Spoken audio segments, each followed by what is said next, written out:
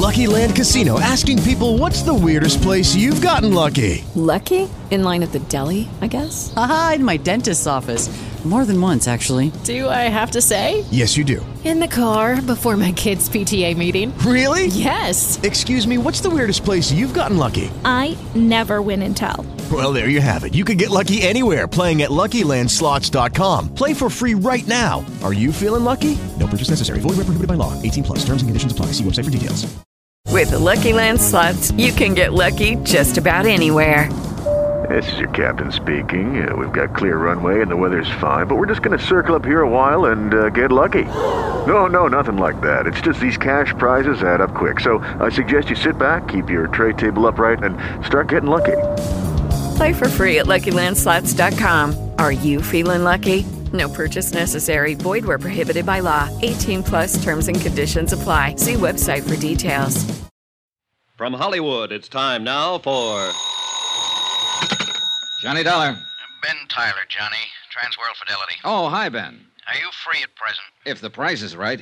I mean, are you on a job? It's beginning to sound like it. Can you be on a plane for Algiers in 2 hours? Sure. Who's the client? Lorko Limited, Amsterdam. You know, they're the... Diamond Cutters, an old firm. Big-time deals all over the world. Check. What happened? Oh, one of their couriers just dropped dead in the Algiers airport. Oh, too bad. He was carrying a briefcase with $100,000 worth of set stones. Top-grade diamonds. Don't tell me, Ben. Let me guess. That's right, Johnny. The briefcase is missing.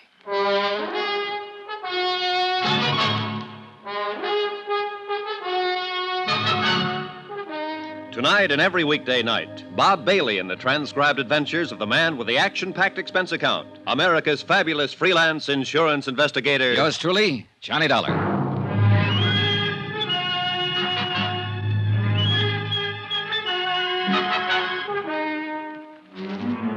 Expense account submitted by Special Investigator Johnny Dollar to the Home Office, Transworld Fidelity Company, Hartford, Connecticut.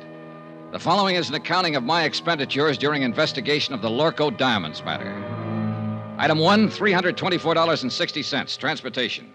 A routine plane flight to North Africa and the city of Algiers.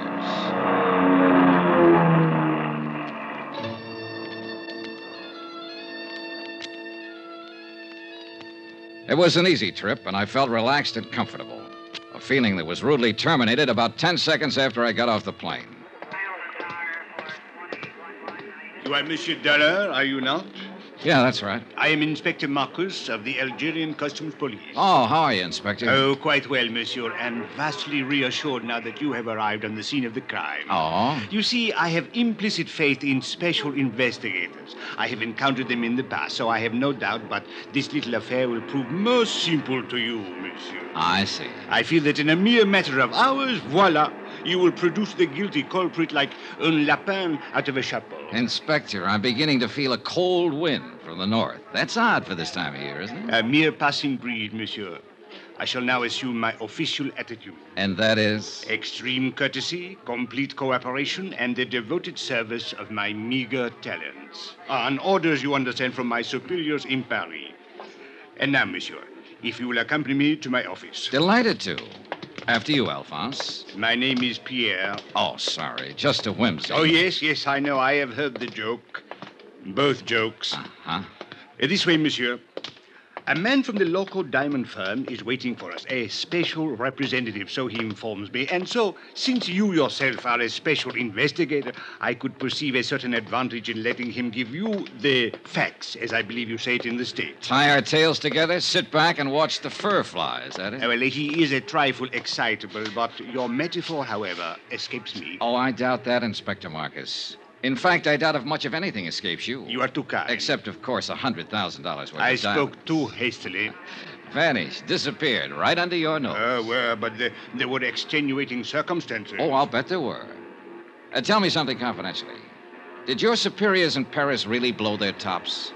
Monsieur Dollar, if I may borrow one of your more colorful expressions, they said I had probably goofed.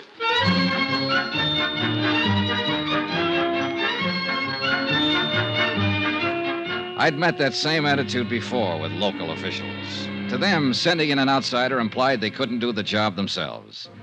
And Inspector Marcus was on an even hotter spot. The air terminal was a port of entry to Algeria, under his jurisdiction, Customs Police. As he said, he'd goofed. Maybe.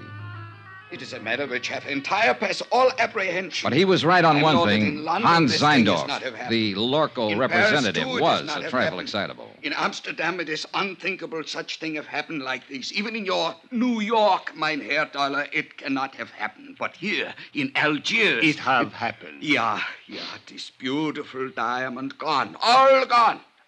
It's like barbarians. This Africa is no place for diamond. Maybe you ought to tell him that in Kimberley. It's differently there. It's entire different. All right, Mr. Zeindorf. Suppose you tell me just what happened. Who can know, mein Herr? 15 years, this courier has worked for Lorko Company. We are think he is trustworthy. Entire trustworthy. Well, even a trustworthy man can die of heart failure. But he has never had this heart failing before.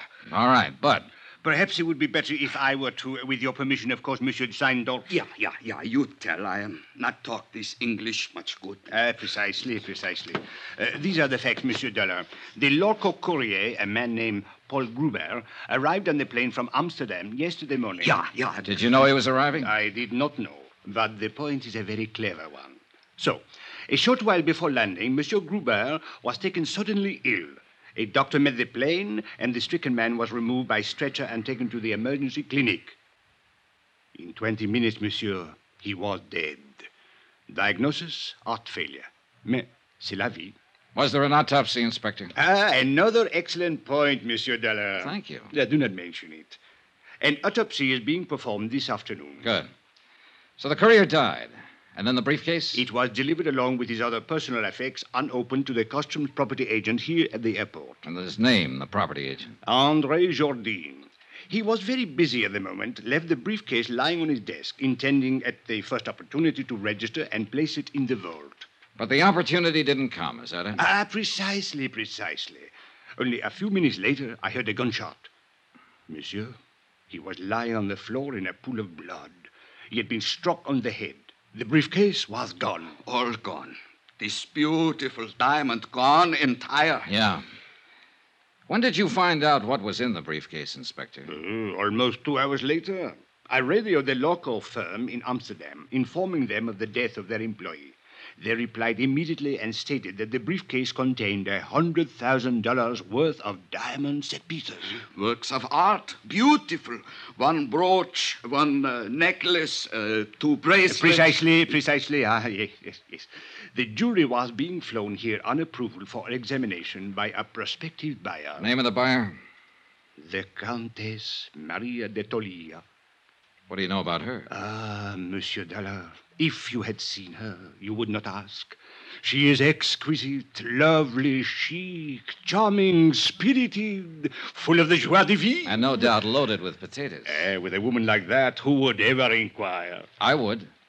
Since it looks as though she might be the only person in Algiers who knew that $100,000 worth of jewelry was coming in on that plane. May we. But she could not have known that the courier was going to drop dead in the airport. A good point, Inspector. Merci, monsieur. What about that property agent, André Jourdain? Any chance of talking to him? But of course, if he is yet able to talk. Then I guess I'll... Talkings is not enough, mein Herr. Relax, Mr. Zeindorf. You're covered by insurance. Insurances is money. It's not my diamonds. Oh, well, if you don't want the money, you can always waive your claim. Waive mein Herr Dollar, are you think that I am crazily? That I am entire crazily? I talked to the plane crew who'd come in on the flight with the dying courier. I talked to Inspector Marcus's men, who'd been with him when he found the property agent lying on the floor of his office. I didn't expect much, and I got just that. But it didn't matter. I figured I may have had my man spotted already. The same old story. An ambitious and underpaid government agent opening a briefcase to register its contents and seeing the diamonds there for the taking. Hiding them quickly, then a fake slugging and firing a gun at a non-existent thief. Yeah, an old story. Expense account item 2, $3.40. Transportation into town and taxi fare to the Hospital of Our Lady of Sorrows. Inspector Marcus had phoned ahead to authorize my visit. One of the sisters led me down the corridor to the door of André Jourdain's room. She motioned silently and then turned away. I stepped inside and closed the door. Monsieur? You're André Jourdain? Mais oui, but yes. What do you want? My name is Johnny Dollar. I'm an insurance investigator. My company is the underwriter on the Lorko diamonds. Why have you come here? Well, to ask a couple of questions. Of course, if you'd like to consult an attorney before I have nothing to conceal, monsieur. What do you wish to know? Just exactly what happened when that briefcase disappeared. I have told it already to Inspector Marcus. Yes, I know. So now would you mind telling it to me? But there is no... Bien. I was working at the files when someone entered my office. I turned around and saw a man standing there, pointing a gun at me. Ever seen it before? No, monsieur. What did he look like? Well, he was quite tall. Heavy-set? No, very thin, tall and thin. European, I believe. All right. What did he do? He ordered me to turn around, stepped up behind me, struck me with the gun. I fell against my desk. He grabbed the briefcase and ran to the door. You were still conscious? Oui, monsieur, but in terrible pain. I fumbled for my gun in the drawer of the desk and fired one shot. It is all I can remember. Uh-huh. You hadn't by any chance opened that briefcase? I had been too busy. And you didn't know what was in it? Not until they told me today. Andre, I wonder if you'd mind if I lifted a corner of that bandage and took a look at that wound on your head. If you are careful, it is very painful. Oh, sure, I'll be careful. Lie still now, please. It'll just take a second. I'll lift this edge and... I think I am lucky to be alive. Yeah, very lucky. Okay, thanks. It is nothing. Andre, do you happen to know the Countess d'Attolia? The Countess? Oh, monsieur, she is unquestionably... Yeah, I know. She's lovely, exquisite, charming, chic. Well, thanks for your cooperation, Andre. A pleasure, Monsieur Dollar. Take care of that head. It's the only one you've got. Oh, you Americans are so whimsical. Oh, yeah, we're all crazily, entire crazily. My pet theory was starting to limp. That slugging wasn't phony. It had taken 14 stitches to close the cut in Andre's head. Whoever hit him hadn't been kidding. They meant it for keeps.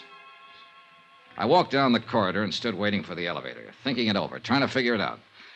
But no go. I needed more facts. And a moment later, I got more facts. Monsieur Dollar, I thought I would find you here. A clever piece of deduction, Inspector. Merci bien, monsieur. Don't mention it. What's on your mind? There should be something. Well, there's got to be some reason for that smug grin. What happened? Did the thief confess? Au contraire.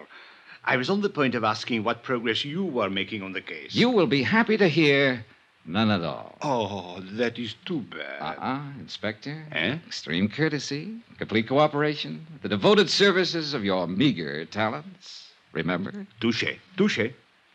Actually, I came to tell you that I now have the report of the autopsy. The courier who died of heart failure. Only he did not die of heart failure, monsieur. Except, of course, in a very literal sense. Well, what did he die of? Poison. Well, that was the end of a good theory. The courier had started to get sick on the plane, so the robbery and the murder had been planned well in advance of his arrival. By somebody who'd known he was bringing in diamonds. And so far, only one person fit the bill. As lovely, charming, and chic a suspect as you could ever hope to meet. The Countess d'Attolia.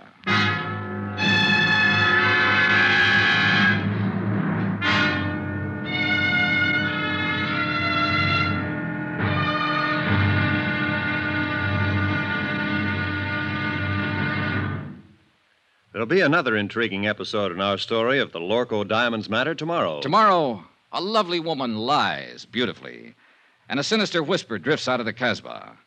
Join us, won't you? Yours truly, Johnny Dollar.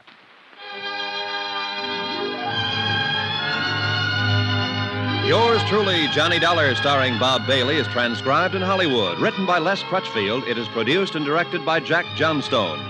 Be sure to join us tomorrow night, same time and station, for the next exciting episode of Yours truly, Johnny Dollar. Roy Rowan speaking.